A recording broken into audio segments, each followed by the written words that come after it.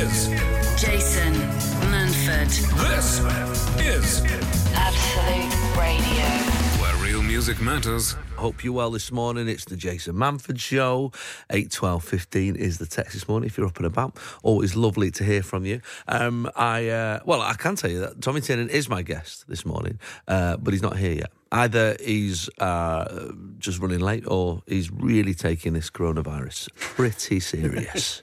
But no, he's on his way. He was in Liverpool last night and he's at Salford Quays tonight. So he will be here very, very shortly. If you are up and about, though, we've had some people already texting in this. Ryan in Dawlish says, I'm up, Jace. I'm hosting a Robots War party this afternoon, which sounds exciting. Well, that'll be good. People making robots fighting each other. Then he goes on to explain exactly what that is. A group of us are going to be watching some of the classic series of Robot Wars this afternoon from 2 p.m. You've added the word party, Ryan. There's no party involved. And who else is up? Hello, Jason. I've been up since 5:45 with my 4-year-old Theo playing Paw Patrol. Every Sunday, it seems he wants to do this. Doesn't want his dad to join in. It's tough, isn't it? Kids get up, that's you're part of their social life. You're their only social life. They can't wait to see you. I take it as a compliment. All those people whose kids are sleeping in, it's because their kids don't like them as much. That's my theory. Jason Manford. Absolute Radio. Where real music matters. As you read this in the paper this morning, right? I've never flown first class on an aeroplane. I've done business. I've got to tell you, I've done business on occasion. Premium economy, I quite like a premium economy, but I'm happy to fly. If you've never been first class, right? Let me tell you right now, there's a horse that's already flown better class than you, right? Fred was specially trained by his handler, Ronya Froiser, to join her aboard an American Airlines flight from Michigan, dressed in an outfit befitting a budget superhero film and with a travel bag strapped to his body. The pair flew from Grand Rapids to Dallas, Texas, from where they grabbed a connecting flight to Ontario. This horse is well travelled. It's a miniature horse, by the way. It doesn't explain that in the story. This is not a full, 10-foot thoroughbred. This is it's a little miniature one. In Facebook posts, Miss Frost thanked the pilots, co-pilots and crew on all 4 outbound flights, saying the excitement to have a legit service horse on board was a breath of fresh air. I don't know what a service horse is. Is that something to do with the military, maybe? I don't know. She added the kindness and comments from how well-behaved Fred was made me the proudest mummy. She's not his real mum. She's one of those pet owners who thinks it's the same as being a parent. Handler and trainer ever. They were all super respectful. Fred, who has his own Facebook page, of course he does, was apparently the subject of a few bemused glances from fellow passengers. I'm not surprised. A few naysayers. Hey. Thank you. I'm here all week. Thanks, Joe. I don't need a guest. Absolutely fine. And provided the in-flight entertainment. One man asked for a selfie with Fred. Some people are weird, aren't they? Imagine, can I have a selfie with your horse? And was the most well-behaved animal he's ever seen on a plane. I've never seen an animal on a plane. You see the odd a dog maybe, because somebody, I don't know. I've never seen an animal on a plane. Don't they go underneath in the hold? I don't know what goes on. But yeah, Fred, the miniature horse, travelling in first class. That's the bit that gets me. Should be back there in economy, man. Not having that. Jason Manford on Absolute Radio. Where real music matters. Tommy Tiernan's here. I am. He's here. God bless you. All of me. Very nice for you to come in. It's very nice to have me. It is. It's nice to be in an industrial estate in the outskirts of Manchester. That's how we work. 8 o'clock in the morning on a Sunday. I know. I always make sure I ask people mid-afternoon, because in mid-afternoon, you're awake. You think, oh, that'll sound all right. Yeah. But come Sunday morning. Theoretically, you should ask people to come on the show at the same time that the show is going to be on, so that they have a notion of, Jesus, Mary and Joseph, what? Well, I got a text last night from John Bishop saying, let him have a lie in. I won't put the expletive in that he put in there. And there was just a photo of you and him out in a cigar bar or something. In well, we Liverpool. found this right beside the hotel where I was staying. I like smoking cigars, you know. And I never smoked I took up smoking cigars when I was 45, I thought. All right. the other way around, rather than giving up. I thought I'd get at least 20 years out of it before it becomes an issue. And so we would all have grown up in bars that were filled with cigarette smoke. Yeah. And just to find this place last night where we were allowed to drink whiskey and they gave us a cigar and it was fantastic. It sounds like you were like three schoolboys who found somewhere to be naughty. It's just us and other Liverpool gangsters. Yeah, of course. Who else is going in there? That sounds like a fun Mo night. Salah wasn't dropping in for a long Cuban to celebrate 100 appearances. Like, this was scallywags. Yeah. Scallywags and rascals. Amazing. If you're up and about this morning, somebody is already, so just messaged me to say, Jason, this is Leslie. Just before you came in, I just read a story about a miniature horse called Fred, who travels first class on American Airlines. I mean, it must be a very miniature horse. I mean, there's a little picture there of the little horse. I can't. I mean, it's not, when it says miniature, it's still a fair size. I can't make out the horse there. Where's the horse? Oh, Jesus, Mary and Joseph, yeah. Yeah, there he is. And does the lady have some sort of disability or something? Well, I think it says here like that it's like an emotional support animal.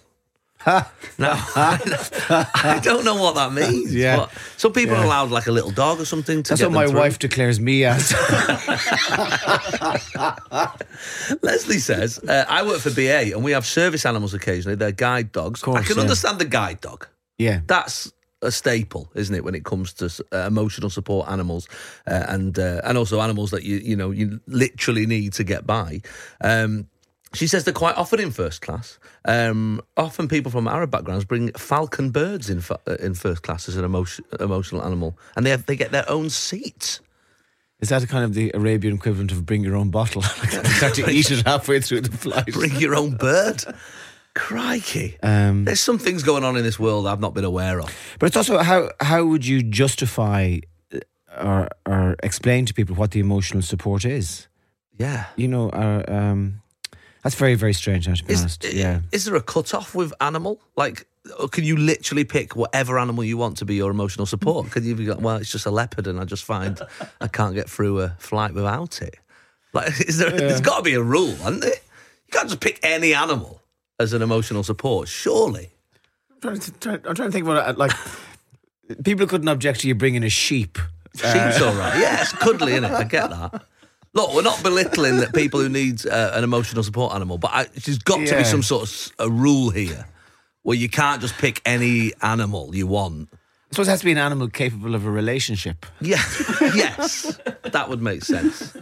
A duck. A duck would be nice. tough. Who knows ducks? I don't know. Well, there you go. We've learned something new this morning. Sunday mornings, 8 till 11. Jason Manford on Absolute Radio. Where real music matters. Noel Gallagher on Absolute Radio. That was Noel Gallagher? Yeah, Blue Moon I Rising. was listening to the end of that going, who? Wow. Yeah. Blue Moon Rising, obviously a little Man City reference there, I guess. Yeah, wow. God, he's a versatile young man. He's going places, that guy. He's going places. 8, 12, 15 on the text this morning. Tommy Tiernan here through to 11 o'clock. He's at the Lowry tonight. A few tickets left in the upper stalls, like right at the back, but it's still worth going. Yeah, that's where the stage is, isn't it? It's an upper stall show. You've got St Albans, that's sold out. Then Bath, Nottingham, Reading, Southampton, Poole, London at the Apollo, Northampton, London again, that's sold out. Alexandra Palace, Newcastle, and then up to Scotland. At the end of the year, October, November. Yeah, we had a great time touring Scotland. We tour by train, which I find is the best. So we kind of put into the station, tell a few jokes, move on to the next time. It's been great though, because the amount of years you've spent on motorways kind of going, my God, there must be a better way of living than this. Yeah. And the trains are just fantastic. A very, very enjoyable way of and England is a mighty country. Yeah, there's a lot going on. Mighty. Beautiful, isn't it, how those train windows? Yeah, I'm proud of England. We've done all right. I say that as a peasant from one of the colonies, but I'm proud of England. And And why is there a big gap between you finishing in March and kicking off in October? Because we're Derry Girls. Yes. The next series of Derry Girls starts recording in April. There's been a bit of a hiatus, hasn't there? Been a long gap, yeah. And I don't know why that is. I imagine it's because Lisa McGee, the writer, wanted to make sure the stories were good enough. Yeah. I imagine. I don't know. Maybe it isn't. Maybe she's... Where did that come from, though? Because acting isn't the first thing that we think of you, obviously, as a stand-up comedian. Although, we 2 massive Irish sitcoms, and you've been a part of it, haven't you? Father Ted as well. I was in the very, very last episode of Father Ted. We finished recording on Friday, and Dermot died on the Saturday. Crikey, that's crazy. And there was a scene we had to do. People probably aren't very familiar with the episode, but there was a scene where Ted got a parish in America, and I was very sad in the room. And he kept wanting to dance, so he kept doing this kind of. And he had a bit of a belly. Dermot, God be good to him. He had a bit of a belly, and I kept getting the lines wrong, so he kept out dancing and dancing and dancing, and he says, "I can't do this anymore. I don't feel well. This isn't good. I really don't feel well." But it took me a few other goes to get the scene right. And then he died the following night of a heart attack. And then at the funeral, somebody came up to me and said, "You killed Father Ted." If only they got those lines right first time. Yeah. So, and the Derry Girls thing came about when I just happened to be in London, and my agent phoned up and said, "Look, there's this sitcom. You're here. Do you want to go in?" And they had it initially written for a Northern Ireland dad, but I said wouldn't trust. I can do accents, but I couldn't maintain an accent. Yes. So I could... Surrounded by other people who've actually got the accent. I could start off, here's a gun there, now you go. But before we don't, I'd be, well, now I don't really know if that is my problem. Yeah, so we go all around the world. Yeah, I know. Yeah, I've done that. Great. So that's how I ended up doing that. It's a great show, isn't it? It's wild. It's a wild show. Did you know when you were doing it that you were in a special show? No, you can only go on first instinct. So the first instinct was the script is funny. Yeah. And after that, then you're in the lap of the gods, like, Of course. I still think one of the funniest things, one of the wildest things I have ever seen on a television screen is when, it's in the first series, when the girls go following a dog into a church. Yes. And the dog goes upstairs, and the girls go downstairs and they're praying to the Virgin Mary, and the dog pees, and the pee comes down through the roof and rolls down the Virgin Mary's face, and the girls think the Virgin is crying. But that is, you'd be shot for that in Ireland in the 80s. Yeah. You know what I mean? It's I watched I hadn't seen that scene. I'm in a hotel watching it on a computer. And I nearly threw the computer off the bed. I was going, "Holy Mother of God!" It does. Wild. All just along the line, though, doesn't it, of what is sort of tasteful and acceptable, and it's so warm and funny, the characters, but also deals with some big issues as well that were affecting people at that time. Of course, yeah. But it's just it's the wildness of the humour, and if you're going to have something sad, you have to have done something to deserve it. So that great scene at the end of Series 1, where I say great scene, we're watching the Oma bombing. Yes, so great scene in inverted commas. I know what you're saying. Yeah. People only responded to that because they'd been made laugh. Yeah, you'd earned it. Yeah. It's like remember it's on a different scale now. Remember the last episode of Blackadder, I think. Oh, of course, yeah. Where the guys go over the top and they slow it down, and they're not playing for laughs, but they were able to do that because they had made people laugh. Yeah. Before. I do that in my stand-up show. A very emotional ending. Really spin it on its head right at the end. Yeah, I sing. What we do is we take on an orphan comes on towards the end of the show. No one's expecting it. No, comedy is the unexpected. And I sing "You Never Walk Alone" to them, and that's the. But I can only do that because I've made them laugh for the previous hour. Exactly. Well, if you want to see that, guys, Tommy is on tour now. I'm also, I can't afford to take an orphan with me from town to town, so I would spend the rest of the day looking for one. Now, it doesn't have to be. People often think orphans are young, but they're not. A lot of older people don't have any parents. Jason Manford on Absolute Radio. Where real music matters. I had an argument with my wife last night. Me too. Yeah. With my wife. Oh, yeah. Well, it was one of those things, Tommy. I don't know if you've ever been drunk before. Once, but I was at my first Holy Communion, so I was given a pass. So it was one of those situations where she'd been at a house party somewhere with her friends. I was at work. I was up in Blackpool, finishing the show and coming home. And just before you go on, is this the appropriate forum for a discussion about a row you had your wife last night? Yeah, we'll see. Public radio. Let's see what happens. Let's see what happens. Well, I just want to get your take on it here. Let's roll these dice. Yeah, I mean, I'm hoping she's still asleep and she's not listening. Yeah. But hey, we'll see what happens. So this is what happened, right? So I come home, and you know how belligerent people are when they're drunk, like fully like correct, you know, in everything, and looking for money. So I get back, and we've got plans tomorrow. We've got some stuff on. We've got to go to London. We've got a meeting. We've got all these different things going on. And for some reason, at 1 o'clock last night, she was hammered. I was sober. She wanted to know the logistics of Monday, of the train times, where the meeting was. Where we were going. And I was going, I don't want to waste my time telling you all this information because you will have forgotten this in the morning, and so what's the point? I'm tired, I want to go to sleep anyway, so let's just leave it. But in the end, I had to just, I was getting National Rail apps out, trying to work out train times. It was unbelievable, to a point where we had an argument. I know, Jason, you just have to surrender. You've heard the term a surrendered wife. That's what you are. I am. And then of course I'm lying there in a mood. She's gone. Yeah. Gone. And then woke up this morning. She's like, have a nice time at the radio. I'm like, you don't remember any of it, do you? I get quite turned on by coming home sober when my wife is drunk. It's like meeting a tramp. Somehow floozy walking around the house drunk in a night dress. Yeah, it wasn't that. No.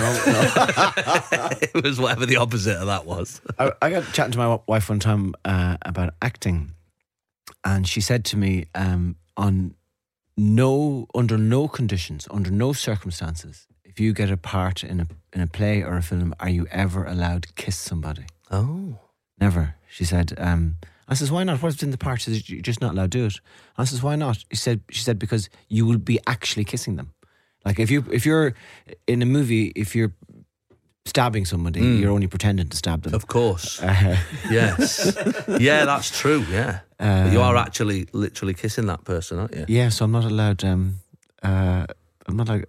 Could your take on that? Is that a thing in your house? I kiss a girl in the show that I'm in at the moment in Curtains at the end of that, but it's very, I mean, by that point, it's knackered. Very professional. It's very professional. No tongues are slipped in. There's no cheeky gropes from either of us. No, I guess I never even asked, to be honest. I just did it. I just did it. Yeah, I didn't go, oh, is it all right if this happened? What type of a kiss is it at the end? It's like at the end of a big sort of 4-minute song and dance routine. So you deserve a kiss at the end of that. Exactly. Off anyone. Yeah, it's wrecked. Yeah, Fred.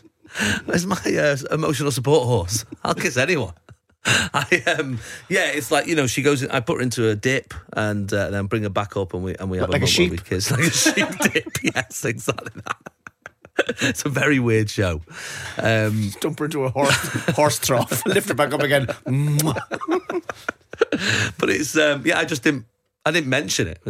Although weirdly, the one thing that you don't when you're doing these shows is you very rarely rehearse a kiss. So because you just assume that the kiss and then the kiss happens. So how long is the kiss? Oh, it's like do you want me to do it to you? Is that what you were saying? I can't work out where this is going. It's like I tell you where it's going. Trouble. Maybe 3 seconds. That's long enough. It's long enough, feels long. But at that point, you've just done this, so you're basically breathing out your ass because you're sort of like, you're kissing, but you're going... That's basically what's happening. He's just been dancing for non-stop. So there's no romance involved. It's just resting our lips against each other. This could be foreheads, elbows, it doesn't matter. Yeah. So I get nothing out of it. Jason Manford, Absolute Radio. where real music matters. Tommy Tiernan is my guest this morning. It's the local women I feel sorry for today. Oh, really? Why's that? Well, because it's International Women's Day. Of course, yeah. It's the They've been forgotten about. local women are just ignored. It's all very well for these international women jetting around the place, but what about someone who's never left Salford? When is her coronation? It's her day. It's the day that Richard Herring spends on Twitter replying and finding men who write, well, when is International Men's Day? Because lots of men write this on with no irony. And Richard Herring, the comedian, replies, November the 19th. Because it is an actual, actual International Men's Day, apparently, yeah. So, is it a day for flowers today? Is that how you, or I don't know. How do you celebrate it? I don't know. I guess do the women walk around dressed in military fatigues today? Is it a kind of like is it a militia day, or is it They're taking over. Yeah, Finally. it does sound like a slightly communist festival, International Women's Day. In what way? It's the kind of thing they'd have in North Korea, Right. but obviously they don't. No, absolutely no. I guess Valentine's Day is easy because it's flowers. Birthday is flowers. Christmas is flowers. Is it patronising flowers on International Women's Day? That'd be my worry. You know what I mean? Would they be like, what is this? Yeah. So, weapons, is that what you're suggesting? I think maybe like low-grade weaponry. Just in case they do form a militia and go, do you know what? Men have spoilt this world. We're taking over. Yeah. Which is essentially what the day is. Yeah. To go, do you know what? Yeah, I can understand that. Do we still get to watch the match this afternoon, though? This is what goes on in your house. Thankfully, my wife is a big football fan, so it is very much on in our house. But depends how much you're into it. Well, it also depends how serious you're taking this coronavirus. Because there's a difference for people who don't care, right through to people who've been to Sainsbury's and bought all the toilet rolls. Well, they have discovered the vaccine for it in Ireland, but it won't be ready until May. Right. It's called the summer. It is a weird thing, though, isn't it? People have gone for it, haven't they? Obviously in Italy now they've locked down like parts of the country, but here, what I want to know is, what is it about a pandemic? What is it about stockpiling that people have to buy toilet rolls? There's nothing in the symptoms that says you're going to need extra loo roll. The toilet rolls you can't get one. They're limiting them to 2 per person in some of these shops now. Is it because people have a fear of being quarantined and that's what it is? Dirty bums. Maybe that's what it is. You're stuck in a house. That's the one thing in it. But if you're not buying any food, you're not going to need the toilet roll. It's funny, in all those post-apocalyptic movies like The Road and Mags Max Furry Road and all that type of stuff. There's very... The one bit of detail they're missing really is the toilet paper situation. What's going on? I don't remember seeing Tom Hardy as they were hurtling across the desert. Some Andrex behind him. No toilet paper. I started the week going, people are going crazy. And then I ended the week thinking, maybe I should pop to Costco. Yeah. Get some beans and toilet rolls. I've just cut down on pooing. Oh, that's a good shout. That's a good shout. Well, do you know, I just do once a week now, and I find it. Well, I was recently in the Middle East, and I've got to say, the old poo pipe, the hose next to the loo that they have out there, that you spray on your bumhole, I'm into it. I'm thinking of getting one put in the house. And it negates the need for... You don't need the toilet roll then, do you? Yeah. Because you're cleaning, you're like jet washing your bum. I suppose with a lot of people, though, their hose would be outside the house. Yes, it's a hell of an extension. I'm just popping out back, clean bum. Why has that not been a thing over here? Why have we not looked over there and gone, do you know, that's actually a better system than toilet roll? I would suggest that maybe their water's naturally warmer than ours. Well, there is an element of that, yes. And I do remember there's there's a little faucet on it to guide the pressure as well. Do not start on full pressure. That would be my goodness, you're farting bubbles for a week. It was a surprise. But it's a great little system if you've ever used it. Just for people who don't know, if you've never been out there, it's just a little hose next to the toilet instead of toilet roll, and you just feed it in and you just give your little bumhole, little spray. And how do you dry your bottom? I just drip dried, to be honest, because I was in a hotel room. And I thought, well, it's my room, innit? Do what I want. But I don't know what you do out and about. But then it gets so hot, isn't it, that you dry in no time. Right. That's it, Jason. Absolute Radio, Manford. where real music matters. So Tommy Tiernan's on tour at the moment. Tomfoolery Tour 2020, all of March, and then back up in Scotland, October and November. And I saw you last year. I felt like it was last year, wasn't it? in April, I think, down in London, yeah. So you've turned another tour around in that short amount of time. That's impressive work. Yeah, I wonder how much we do without pressure, though. Do you know? And and kind of forcing yourself into a corner. I know that I never actually wanted a job. So I kind of, but I'm a devil for loading myself with too much work. Right. I'm a devil for it. Oh, well, same here. You know, and when you're looking at a calendar, something in me panics when I see loads of empty days. I can't deal. So I kind of, myself and my wife have decided is that she is now going to decide what work I'm going to do because she's much better at it. Yes, you know. And that idea of not working when the kids are off school, I mean, that's a fantastic framework to build the year around. You know, yes. But I'm very easily find myself just filling up. You know. Yeah, I try and do the same. I try and take half terms off and the summer holidays off and Christmas and stuff. It is, and in fact, I had a job next Christmas that I was signed up to do, and then after our show got transferred into the West End, Christmas just gone. I said I can't lose 2 Christmases on the bounce, so I'm gonna have to cancel. Yeah, I think the thing year. that men do is we're devils for work. You know, devils for. Do you think there's still something in us, like innate sort of some primate thing from back thousands of years ago that makes you go, oh, must work, must get food? That's exactly how the voice in my head sounds. And when my wife says to me, "You're working too hard," that's the voice I reply in. But I mean, my wife's the same though. She works so much, so hard. We both got to keep having a word with each other every so often. Go, right, do you know what? We need to step back a little. We both can't work at this pace. Is it a fear of poverty? Well, that's certainly what keeps me going, I must say. I think when you've had nout, you don't want nout again. You know, and I think that sounds proper. That sounds proper. When you've had nout.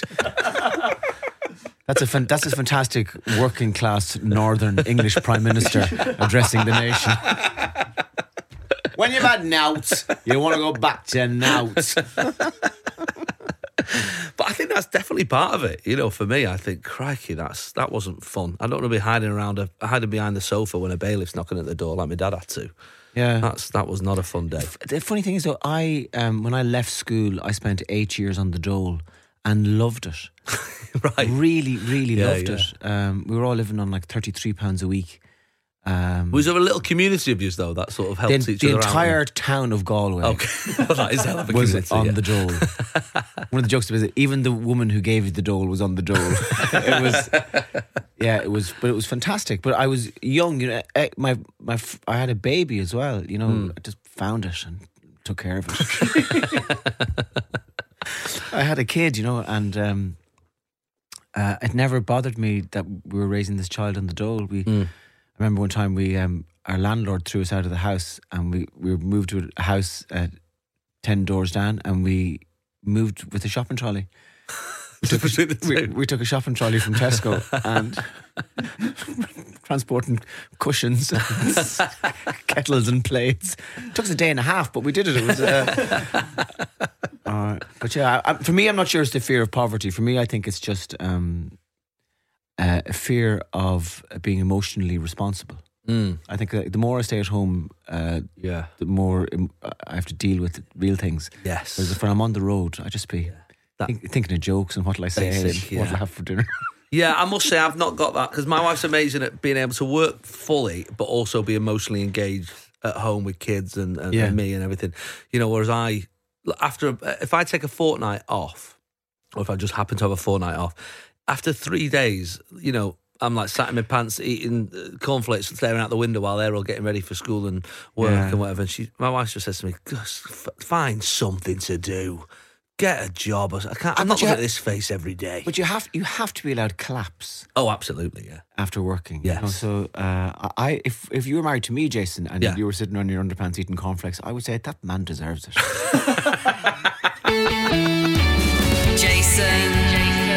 Absolute Radio, Manford. where real music matters. Tommy Tiernan's here. Definitely here. Hi, Jason and Tommy. This is from Kevin in London, but originally from Meath Hill in Meath. Oh, yeah. Tommy's home county. Very disreputable part of the county, full of ne'er-do-wells. Oh, really? And rascals, yeah. Well, Kevin sounds like he could be. I wouldn't trust him at all. He says, we're about to head out to a garden centre for breakfast. That doesn't sound like what a ne'er-do-well would do. Well, he's going there to eat plants. Hold on a minute. This text is about to take a turn, and might even confirm your viewpoint on that whole town. Yeah, he says, we're going to head out to a garden centre for breakfast. Very rock and roll, but I've just self-tested myself on a breathalyzer, and I'm still over the limit from last night after karaoke at a Korean bar in South Malden. This is a guy who's got a breathalyzer at home. That's a very that's a very sad story to me, because that seems to me that all the Irishness has left that man, because self-breathalyzing, that's what he's doing now. That is not the green way. That's a tragic consequence of living in a society where manners and social protocol have taken importance. Well, it sounds like awful thing. A self-breathalyzer. He's got one at home, but I'd say you've got a problem, Kevin, because it wouldn't even cross my mind to buy one. I'd just assess it. Isn't your hand a kind of a self-breathalyzer? Yeah. Just breathe into your palm, and if the smell bothers you, stay home. Definitely don't drive. So the garden centre's cancelled now because of this self-breathalyzer, and his kids hate him because they're all sat eating cornflakes instead. No, the kids hate you because you were drunk last night, Kevin. And there are cars now that won't let you drive them unless you're drunk. Oh yes, I've read that. Unless you're drunk. Yeah, I've read that. Now. They kind of self-breathalyze. You have to breathe into a pipe in the car. I think it's a good idea for some people. I mean, it wouldn't bother you. Bother me, because I don't really drink. But he's going to see you though on Saturday. Front row, he says, Southampton. Oh dear. I'll be on better behaviour then as I'm driving home, he says. So. All right, okay. I'll keep my eye for the sober bloke in the front row. Jason. Absolute Radio, Manford. where real music matters. Do you ever look at older men? Yes. Now, it upsets them. I used to take I take my younger boys swimming, you know, and they're of an age where if my wife takes them, she can take them into the ladies' changing room. Yes. But when they're with me, they come into the men's changing room, and they... What an education that is. Oh my God, the 9-year-old this fella came out of the shower, the 9-year-old, he nearly fell off.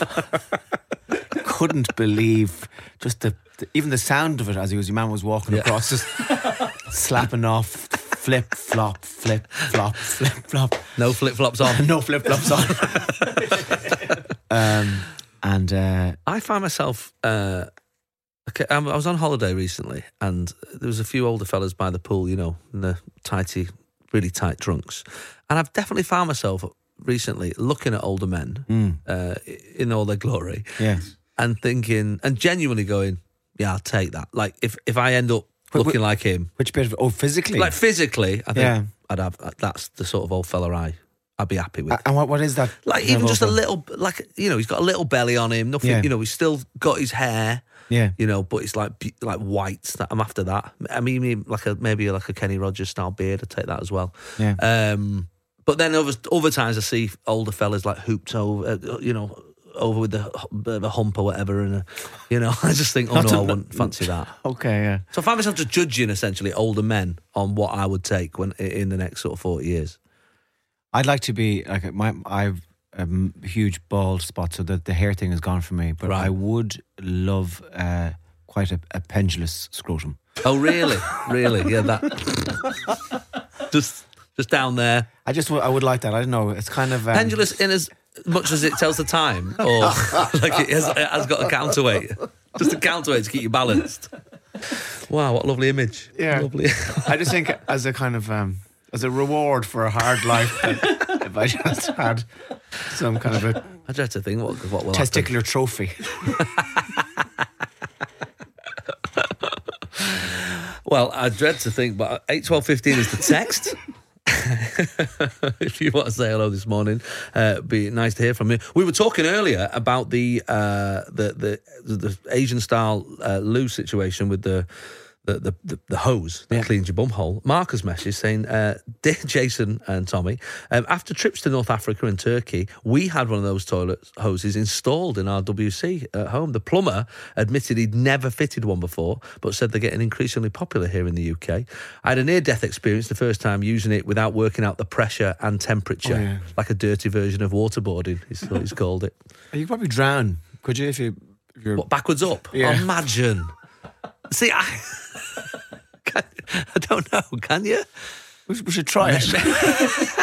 There'll be someone somewhere. Yeah. Crikey, what a way to go. That'd end up me. I'll end up dying in a comedy way, so even at my funeral, people are a little chuckle. Be nice memories to leave us with. You know? Anal drowning. Oh, well, there's nowhere to go, really. Let's go. Adverts and songs. Mass. Let's go to mass. Jason Manford, Absolute Radio. where real music matters. Someone has messaged us on Twitter. Tony says, Jason, Tommy, all very well and good, the idea of this water pipe next to the loo to replace. It's just, we're not getting free of that at all, are we? Not getting through. People are obsessed with it now. But he says, what would happen in the UK when the annual hosepipe ban comes in? Smelly bums. Martin in Fareham says, I was at a shopping mall in Thailand. It had a bar where when you went to the loo, the actual toilet came out of a wall. You did your business, it washed your bum, then dried it, then retracted back into the wall. Yeah, but what he's left out of that is that wasn't a machine, it was a person. And Matt in Southampton, hi Jason and Tommy, at work today, picking up a trailer from Huntingdon. Looking forward to seeing you both in Southampton very soon. Tommy, you're there actually next week, aren't you? The 14th of March. I'm in a place called Poole. Oh yeah, you're there on as St. well. Patrick's Day. Oh. Which would be interesting. They're banning, I think, St. Patrick's Day in Ireland because of the coronavirus. Oh, is it not? No. Well, I say banning is the wrong word. Yes. They're suggesting people don't have parades. Oh, okay. And how's that working out for Ireland? But the parade really was just, I suppose, in Ireland, historically, was just a kind of a moving queue. It was just people walking down the street. There was no real... You know, and once you got to the end, then you formed part of the crowd. They can't ban St. Patrick's Day, surely. Well, you know, everything. What I'm curious about is often on Paddy's Day, you know, when you're Irish and around the world, they said, oh, you know, you play a big place. You know, so we'll put you in London or New York on Paddy's Day, but Poole is where I'll be. Poole, of course. Big Irish community down there? Oh, probably. Yeah, only people on witness protection programs. Nathan has messaged in. Says, what gave you the idea for your Irish talk show that you do? Tell people who might not know what it entails. It's slightly different to your normal talk show, isn't it? Yeah, so I was in Hull, staying in a kind of slightly rundown hotel. I was a little bit... I was either drunk or depressed. Not both, one or the other, I can't remember. And I just, I was sort of, oh geez, do I want to be doing this for the rest of my life? And then I love conversation. And I'm always curious about where conversation can go and how people who don't feel as if they're creative have the opportunity to be creative in conversation. Yeah. And it's such a simple thing that's open to everybody. So I had this notion then, and when I got the idea, I started laughing. And the idea was that it's a chat show, but I don't know who the guest is until they walk on. Right. the audience don't know who the guest is until they walk on. It's not announced in the papers who the guests are going to be for that night's chat show. Right. And the idea of that just made me laugh. So I brought it to a radio producer in Ireland, and it made him laugh.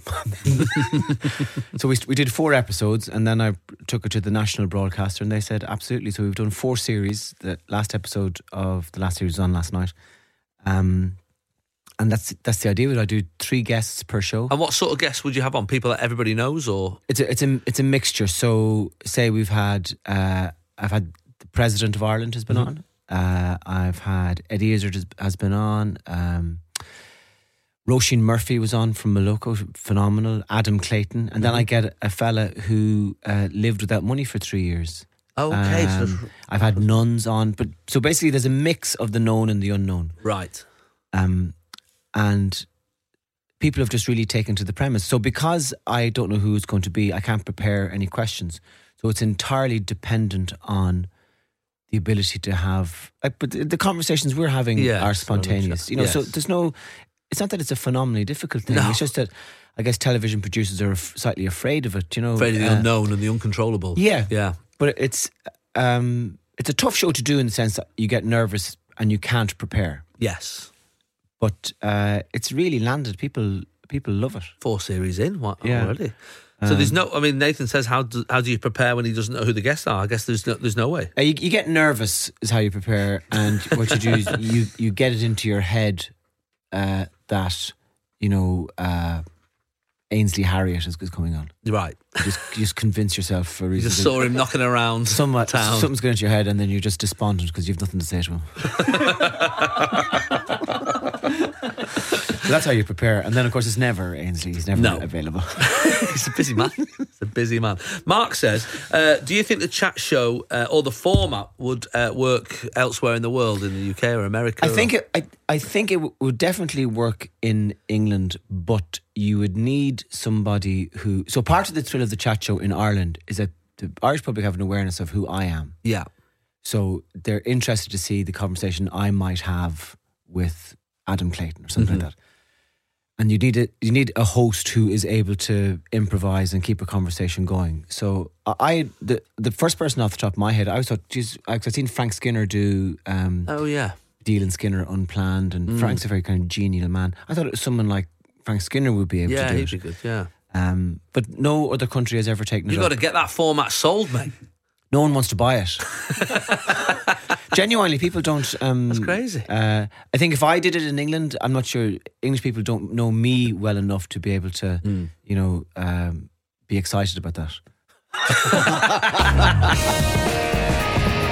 Sunday mornings, 8 till 11. Jason Manford on Absolute Radio. Where real music matters. Donald Trump's former doctor has revealed he used to put vegetables in the US president's mashed potato in a failed effort to help him lose weight.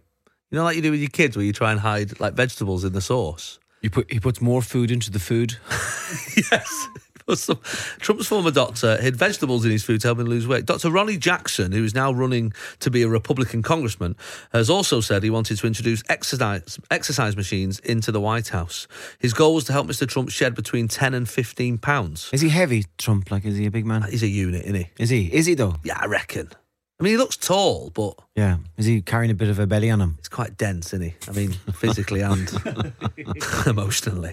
But yeah, I'd say so, yeah. He don't look healthy, does he? No, he doesn't. He's kind of he's a Florida wealth look about him. Yes. Golf's not exercise, is it? Not the way he plays it in the carts. He's not going to be walking for 18 holes, is it? Yeah, but it's still moving, though. It is a bit of moving, to be fair. Yeah. Dr. Jackson told the New York Times that one of his biggest regrets about leaving his position was not being able to follow through with his regime for the president, who had put on 4 pounds by his next checkup. He's old as well, Trump, isn't he? He's like in his 70s or something. Yeah. I think you should be allowed to get fat when you're old, even if you're the president. Not, you know.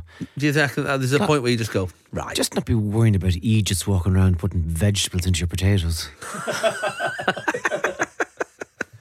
Jesus, there's no peace in this world. A man becomes president of the free world, and there's still some dude wandering around making him eat vegetables. Yeah, if the president's not allowed to eat what he wants, what hope Who is there is? for the Who rest is? of us? Yeah. But I mean, I do that with my kids. Like I'm always hiding like vegetables in the bolognese. In their beds. They wake up, the parsnip on the pillow. Stick around after 10 o'clock here on Absolute Radio. 81215 is the text if you want to say hello to me and Tommy this morning. This is Jason Manford. This is Absolute Radio. where real music matters. I actually found your name the other day, Tommy, on the comedy carpet up in Blackpool. What is that? Do you not know the comedy carpet? So No. the comedy carpet is this massive art installation, essentially, with every comic who's My goodness. ever gigged, essentially, in the UK, is on the carpet in some form. Is it in alphabetical order? It is in alphabetical order around the sides. Yeah, I found your name on there. Who am I between? I'll tell you now. You're in a sort of let me find you. You're in the middle somewhere. Basically, look, I'll show you the picture. If you're listening at home, you'll have to just Google it. But that's from the top. I was on the top of the Blackpool Tower looking down. And what they've got is My goodness. millions of quotes from comedians and What a fantastic comics thing. over the. Look, that's just people stood on it, so you can see the size of it. Honestly, you can spend 3 hours on that easily. It's fantastic. Looking for yourself. Looking for yourself, yeah, obviously it's comics. That was your one. I found your one, sort of weirdly on the Who side. am I near? You're near Bernard Wrigley. Bernard Wrigley. Bernard Wrigley, Billy Stutt, and Tom Wrigglesworth. So you know Tom, do you? Tom. I've heard Tom. Yeah. I've heard of Tom. Yes, I don't know the other two. The other either. two lads. But I'm going to make it my job now this afternoon To find out about can you remember their names again? yes, it was Bernard Wrigley Bernard Wrigley and Billy Stutt. and there's stories connected to those guys. Oh, they sound like legends. What a night out that would have been. For one hour, please welcome on Billy Stutt. Well, I'm between. Mine is in alphabetical order, and I'm in between Bernard Manning and Ruth Maddock. Oh, So that's a hell of what a triple bill that was. I once found myself sitting in a hotel bar room between Eddie Izzard and Roy Chubby Brown. Wow, And I just thought, yeah, I'll settle for that. that's a hell of a night. That's a hell of a night. To me, that kind of my style veers from one to the other. bit chubby, bit Eddie. Totally, that's great. Well, I've been in Blackpool this week, and in the UK, Blackpool is very much considered the well, certainly in the north, it feels very much like our little showbiz capital. It's got a rich history and heritage of entertainment there. And is it still a vibrant place in terms of all that? Yeah, I mean it's hard. I mean we're there off season, so Okay. it wasn't quite as happening as it usually is. And But when is on season? I guess once the summer hits, really. Okay, yeah. But it's still very busy over the summer, and it's sort of one of those places that's easy to sort of mock a little bit, but it's a top day out. Well, we went to Pleasure Beach, went on a big roller coaster, up the tower, had a look at the ballroom, and I actually got all in freezing conditions. Oh, absolutely bitter. Absolutely bitter. Kids crying because they're getting wind chill on the roller coaster. But with coronavirus, this might be our only place to go for holidays. Yeah, you know what I mean? If we're not allowed abroad anymore. I had a huge honour this week. Actually, I was named on the Blackpool Opera House commemorative Roll of Honour, and they what is that? they basically put an act on this Roll of Honour every year for the last 130 years. Yeah.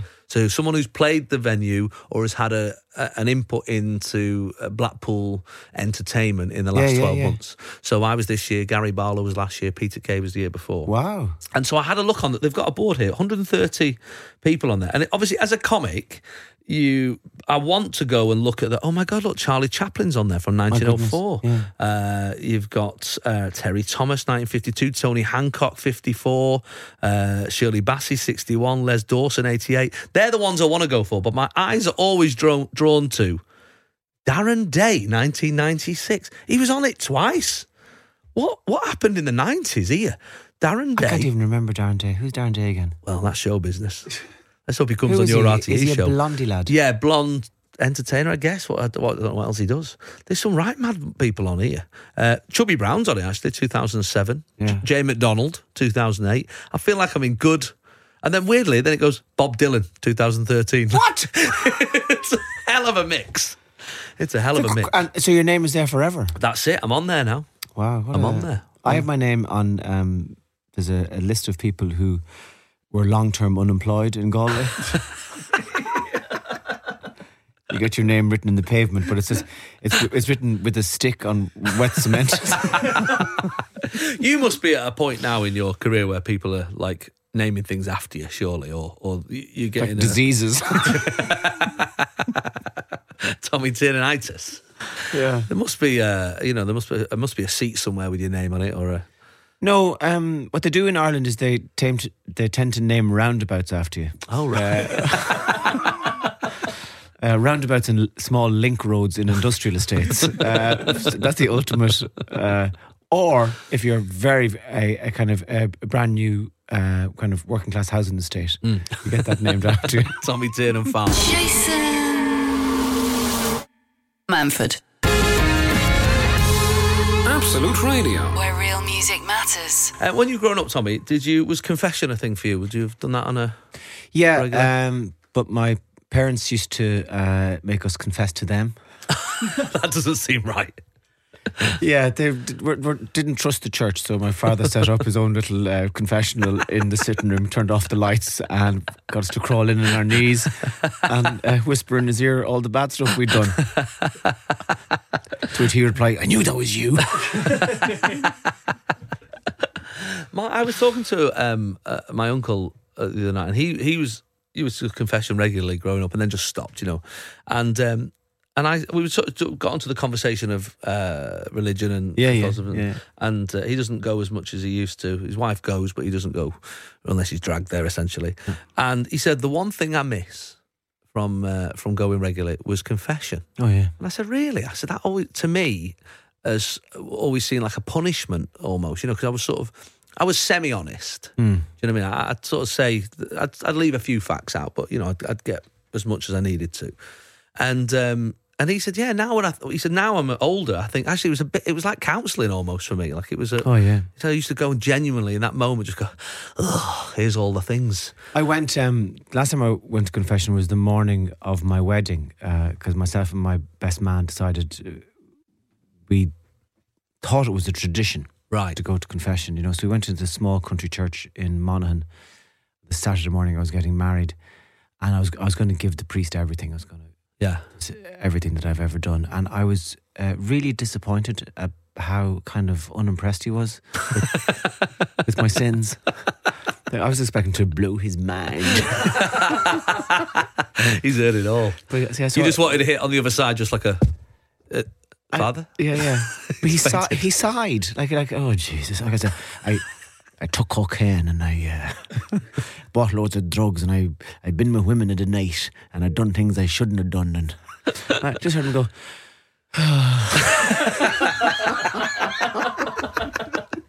What is going to surprise a priest? Yeah. So I said, I found myself, I have to impress this guy. Making up sins. I murdered a dog.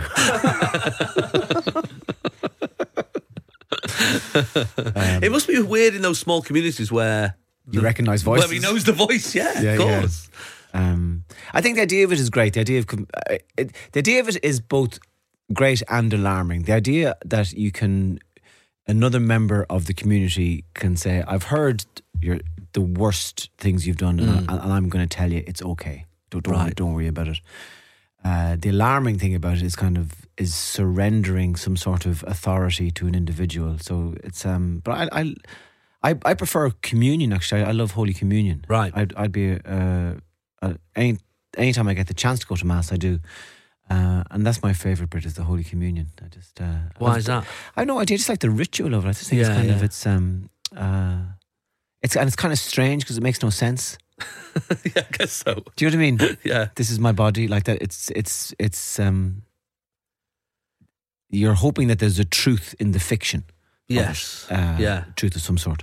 But that's my favourite bit of it, is Holy Communion. There was a moment as a kid where we went to confession, and a friend of ours, who will remain anonymous, was a bit of a scallywag, and this is back when I was growing up in Manchester, and he and a couple of his pals had been and actually at the local church, the other church, not the Catholic church, had sticky fingers and had taken some of the cash out of the little thing at the back, and then went to confess it at the Catholic church.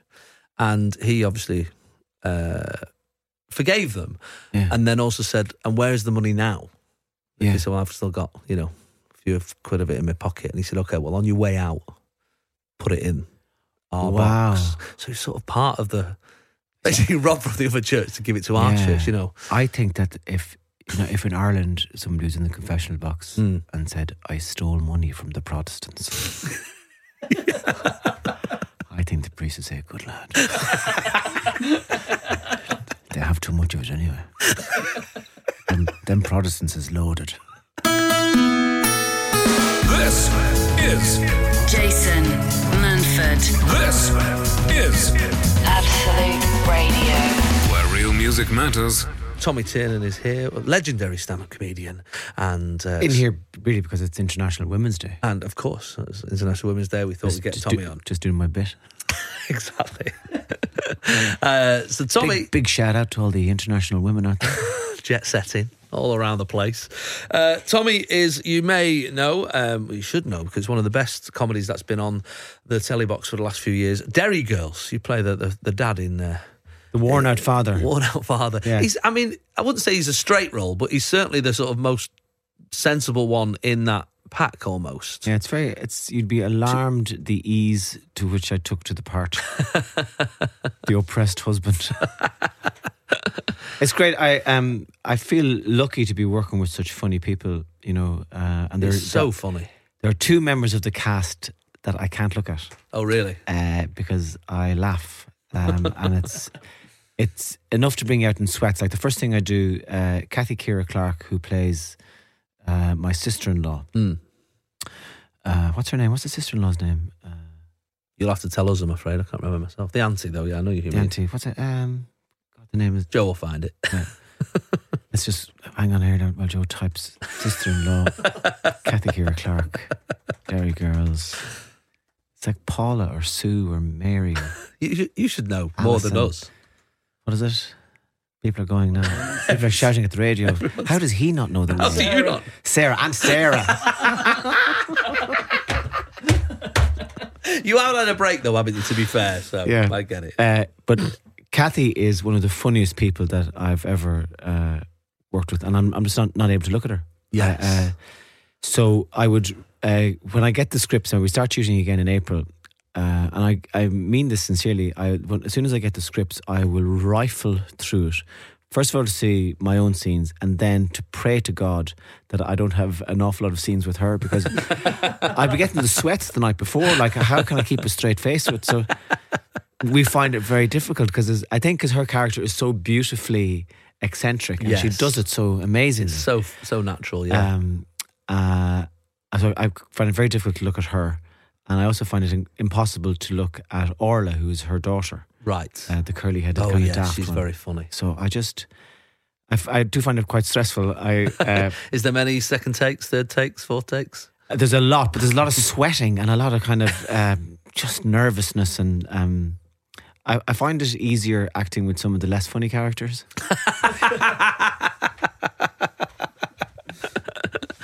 I can imagine. But it's that's our weird link together is Kathy, because Kathy is actually we've got a flat in London that and she's my wife's best friend. She's kept in a room there, and she's kept in a room in our flat. Yeah, she's our London housemate. So she is hilarious. So it's I love doing the show though. I love it. I love the teamwork aspect of it, which you don't get in stand-up. It's nice to have colleagues, isn't it? You're lonely as an assassin in stand-up traveling, but in the sitcom it's wonderful.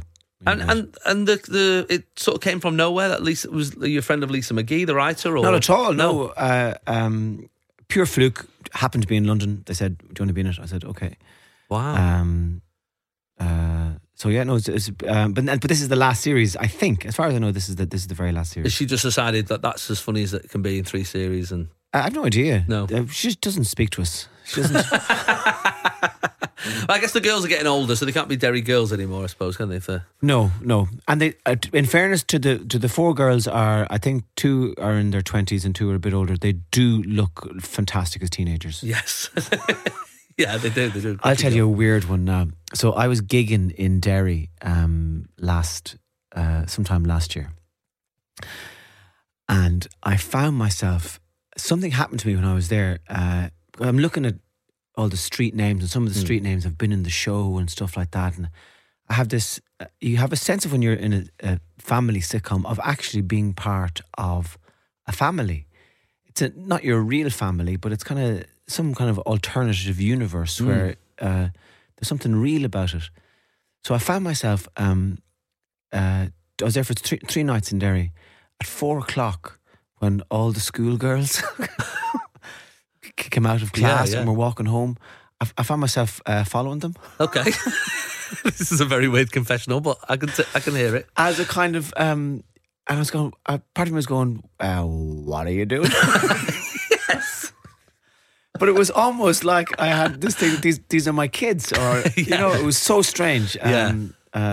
But anyway, it's a delight of a show to do. It's a wonderful show. The first series is on Netflix, and I presume you can get both of them on the Channel 4 player or whatever that they've got. But it's I mean, they're only half-hour episodes, aren't they? So you can and the soundtrack to all of them is fantastic. Great music, brilliant. It's so well observed, and it was one of those shows that I'd watched and then told my parents, "You've got to watch this," and they loved it as well. So it's definitely fun for all the family over a certain age. Sunday mornings, 8 till 11. Jason Manford on Absolute Radio. Where real music matters. It was funny being in Blackpool this week because, like we were saying, there's one thing we don't have as stand-ups is a community, really. A union. A union. There's certainly no union. You know, there's always a comic who'll do your gig if you don't want to do it. But it's the Comedians Union of National Treasures. Yeah, it's about the same. I've known a few of those, and And so it's quite nice to see you, like that comedy carpet they've got there, totally. And the names on the wall. It's nice to see us all together, your colleagues essentially, historically and current, you know. But I think the one thing that I miss from I had a girlfriend whose uncle was a comedian, so I was like 15, 16, and he was an old style comic essentially. He'd do the working men's clubs. Dave Barron, he was very funny, and. You know, it's all those sort of like one-liners. You know, I have such bad luck. You know, I was at a funeral recently. I caught the wreath. You know, it's those sort of like cracking one-liners. You know, and I remember I used to hold his shirt. I used to carry his shirt to the, you know, so I could go with him. Essentially, he just found a job for me, so I could go and watch him do his stand-up. And the one thing I miss from what we do now, which is touring solo, is that dressing room. Sure, yeah. Camaraderie, totally. I guess, and the stories. And because nobody's telling stories about the good gigs. You know, they're telling the terrible gigs or the weird comic, because there's some odd comics out there that they bumped into. I remember it was at a dressing room, so Roy Walker told us this story, him of catchphrase fame, about, because the weirdest of all the performers, I think, are the ventriloquists. Oh, yeah. There's something weird. There's something really? odd. Yeah, they're weird. I've never met one that's not a bit weird. Paul Zerden's all right. Yeah. But other than that... What way are they weird? Something to do with the personality displacement. You know, because they've got a puppet that is like their friend. That's who they... confide in. And I've heard stories about people saying they could hear Keith Harris talking to Orville in a dressing room by himself, you know. So they have this otherworldly nature to them. Yeah. But there was one back in the day called Lord Charles. Oh, do you remember Lord Charles? Ray Allen. That's right, yeah, he was Ray great. Allen. Yeah, brilliant. Posh Lord Charles with a monocle. Steamed. There's a story that Roy Walker told us that they were in a dressing room, they're all sat there, you know, Roy and a couple of comics all sat there. And Ray Allen came in, he had a big trunk. And he had Ray Allen over his arm, Lord Charles over his arm, and when he came in, he hung Lord Charles on a hook, and then he had this big, quite mysterious-looking trunk with him as well, big brown case thing. And he said, "I'm just going to go and get a shower, lads. Do us a favour, don't look in the trunk." So he leaves, he gets in the course, shower. yeah. So Roy's sat there with the others and they're also ignoring this trunk. And after a few minutes, he said, I'm going to have a look in the trunk. Why would he say don't look in the trunk? So they've had a look. And when they've looked in there's nothing really mysterious in there. There's spare parts, I guess, for the dummy and some clothes and when washing, toiletries, and closes it back up. And they sit back down, make sure it's all fine, exactly how he left it. And when Ray Allen comes back in with his towel around him after the show, he looks at Lord Charles on the hook, and Lord Charles says, Roy Walker looked in your case. Like, the lengths he's gone to. That's fantastic. Something strangely, hilariously eerie about that story. Oh my God, that's Bride of Chucky territory, isn't it? It's on a weird level. There's always something a bit odd about ventriloquists. I love that story. Jason Manford on Absolute Radio. Where real music matters. John in Birmingham, huge Tommy Tiernan fan, said when you were filming Father Ted, was obviously you were laughing during Derry Girls.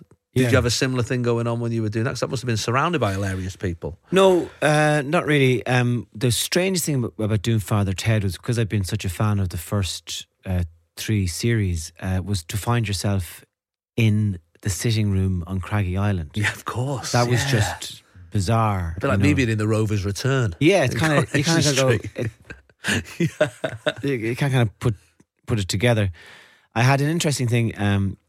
I was on the Late Late Show in Ireland on this is when it was recorded on a Saturday night, and I'd gotten into trouble. People didn't really know who I was as a comedian, but I'd gotten into trouble from doing some material about the Lamb of God in a very very kind of jokey way. But it was on the same night as Dana, who was, I don't remember Dana. She won the Eurovision Song Contest, but she's a very kind of Catholic politician as well. Right. So a lot of her fans would have been tuning into the station. So I did this material about the Lamb of God, and protesters drove in. It's a live show. Protesters drove in and were picketing outside the television studio before the transmission ended. So I went to leave, and the producer said, no, you can't go because there's people out there, they're protesting about the material that you've done. I don't think you just wait till they go. So that was the Saturday. The Monday, I'm down in West Clare filming Father Ted, and I'm in the priest's outfit. So I go for a walk around the town during the day, you know. This guy's doubled down. He's doubled down. I didn't realise that fella who was taking the piss out of the Lamb of God was a priest. There's been over the years, you've had a couple of moments where people have decided to complain about material. Does that affect what you write now, it really affects me afterwards, because I feel very guilty, and I feel, oh my God, I don't want to hurt anybody's feelings, and I feel ashamed sometimes. But I know on stage, I just can't, if something comes into my mind, I just have to say it. And it feels good natured, even though it could be mischievous, or it could be picking on somebody, or maybe. I'm a great man. Like, say if there's someone with disability in the front row of the show, I'll always talk to them. Yeah. You know, and if I can think of something funny to say about it, I will. And people get the sense, it's almost a sense of relief when you've addressed the thing in the room that might be tensing people up, you know. And also, if you avoid, I have to do the same thing, you know, if you avoid that person because they're disabled in a wheelchair, then that's also not good, is it? You know what I mean? So totally. They're sat on the front row, they're getting it. No matter what. Yeah, of course. So I have regretted stuff that I've said, totally. Yeah. But I also know in the moment, it just feels like the right thing to say. That's part of the magic of live. Well, the danger as well. I mean, it's not a Disney magic. No, it's very much not. It's a dark magic. It's like the evil guy in Lord of the Rings magic. And when you're writing a new tour, are you looking at the news, or are you delving into your past, or what? Are you trying to see how those two things can fit together? I don't really write the show. I just I get up on stage, and over time the show forms itself. So I might say, okay, well, is there anything I can do about the coronavirus? I'm not really engaged with that. Is there anything I can do about Putin or Trump? Or I'm not really engaged with that. So I just it's a strange thing. The show doesn't happen until the audience turn up. Yes, yeah. It's not a script that I've spent 6 months writing. It's a show that's formed over repeat performances. Yes, like work in progress. Yeah, and I'm always drawn to the same material, which is hose pipes and ventriloquists. That's some of my favourite topics as well, to be honest, Tommy. Well, look, you can see Tommy Tiernan on tour. He's on tour right now. In fact, if you're in Manchester, where we are, he's at Salford Quays tonight at the Lowry Theatre. Beautiful theatre, one of my favourites. He's in the big room there. So there's a handful of... I just looked online. There's like a handful. The stalls are gone, the circle's gone, but upper circle. And the jokes are the same up there, aren't they? No, they're different. No, I hire somebody else to do the circle. I do the stalls, and I get a posh bird to strip up at the circus. And then Bath, Nottingham, Reading, Southampton, Poole for Paddy's Day. Yeah. Where else would you want to be? London Apollo, Northampton and Newcastle, and then up to loads of gigs up in Scotland, October, November. I presume it's TommyTiernan.com. There's no one's told me. No, Tomedian is the... Tomedian? Yeah, cross between Tommy and comedian. Oh, I see. Yeah, I got it. Oh, you got it, okay. I thought because you were saying it slowly, you were kind of going... no, Tomedian. Yeah. Tomedian. Okay, well, there you go. So that's where all the... I put a lot of effort into that. Jason. Absolute Radio. Manford. Where real music matters. Rob Foster messaged me on Facebook. He said, Jason, ask if he remembers being at the Lowry a few years ago, nearly 20 years ago, he says here. He was telling a story about Irish people not leaving the pub even if there was a fire. That's right, yeah. Then the fire alarm went off at the Lowry, but nobody in the audience moved because they thought it was part of the act. Ah, yes. Does this ring a bell? That must have been a while ago, crikey. That was not We All Died. That's amazing. That weirdly happened to me recently. I did the Lowry last May. People had been telling me you'd stolen some of my material, all right. Yeah, that's right. I've started getting... that fire alarm go off. Somebody sat on one of those Chinese phones and it started smoking behind them and it set off the fire alarm. You know those, what they call Hawaii phones? Say it again? You know, I think they're called Hawaii or whatever. Yeah. I just get it mixed up. Anyway, if they get lodged, like you can't put them under your pillow or like they got down and it set on fire. His phone set on fire. There's been a massive rectal theme throughout the show this morning. I never even went there. But you're saying he sat on the phone and went on fire. Sat on his phone and he went on fire. Okay. I guess it has got a rectal theme. You're right. But yeah, I had the fire alarm go off as well, and there's something going on at the Lowry. Although the weird thing for me was I'd had a support act on Tez Ilias, who's a brilliant comic, and he'd done a routine about terrorism and about terrorism within gigs like this, and he'd sort of said, if they came in and started, destroying the place. He said, as a Muslim guy, I'd probably just pretend I was with him. Like that was it. That was his gag. And then when he finished he actually finished on "Good night, infidels." That was his last bit. And then the alarms went off, and my audience had the same thing where they were like, "Wow, this guy's really gone for it." Yeah. We got to get outside now as well. It was a very odd part of the evening. But you can see Tommy at the Lowry tonight and various other places. Loads of people seem to be able to quote your material. People talking about skiing. Someone's asking about the Irish going skiing. I'll need that as I get older. People who are more familiar with the show than I am. Yeah, I'm the same. Do you know? And I start quoting stuff. I'm like, is that me? That sounds hilarious. Can you sell it fully so I can remember it for my own act? That'd be great. And a few people having problems with the RTE player, saying that they can't find they can't watch the RTE player here in the UK. That's a bit harsh, isn't it? I thought we were allowed to do anything. That could be a Protestant thing. Protestants aren't allowed to watch the RTE player. It's part of the... Fair enough. We've had it good. They've had it good for the rest of the time. Look, thanks for coming in. It was a real treat to have you. My pleasure, Jason. Live on the show today. Tommy Tiernan, Tom Foolery, he's absolutely everywhere. Please go and see him. I've recommended so many comics over the last 4 years, but I really mean this one.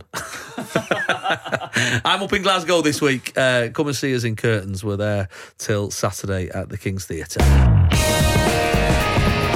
Sunday mornings, 8 till 11. Jason Manford. Real music matters.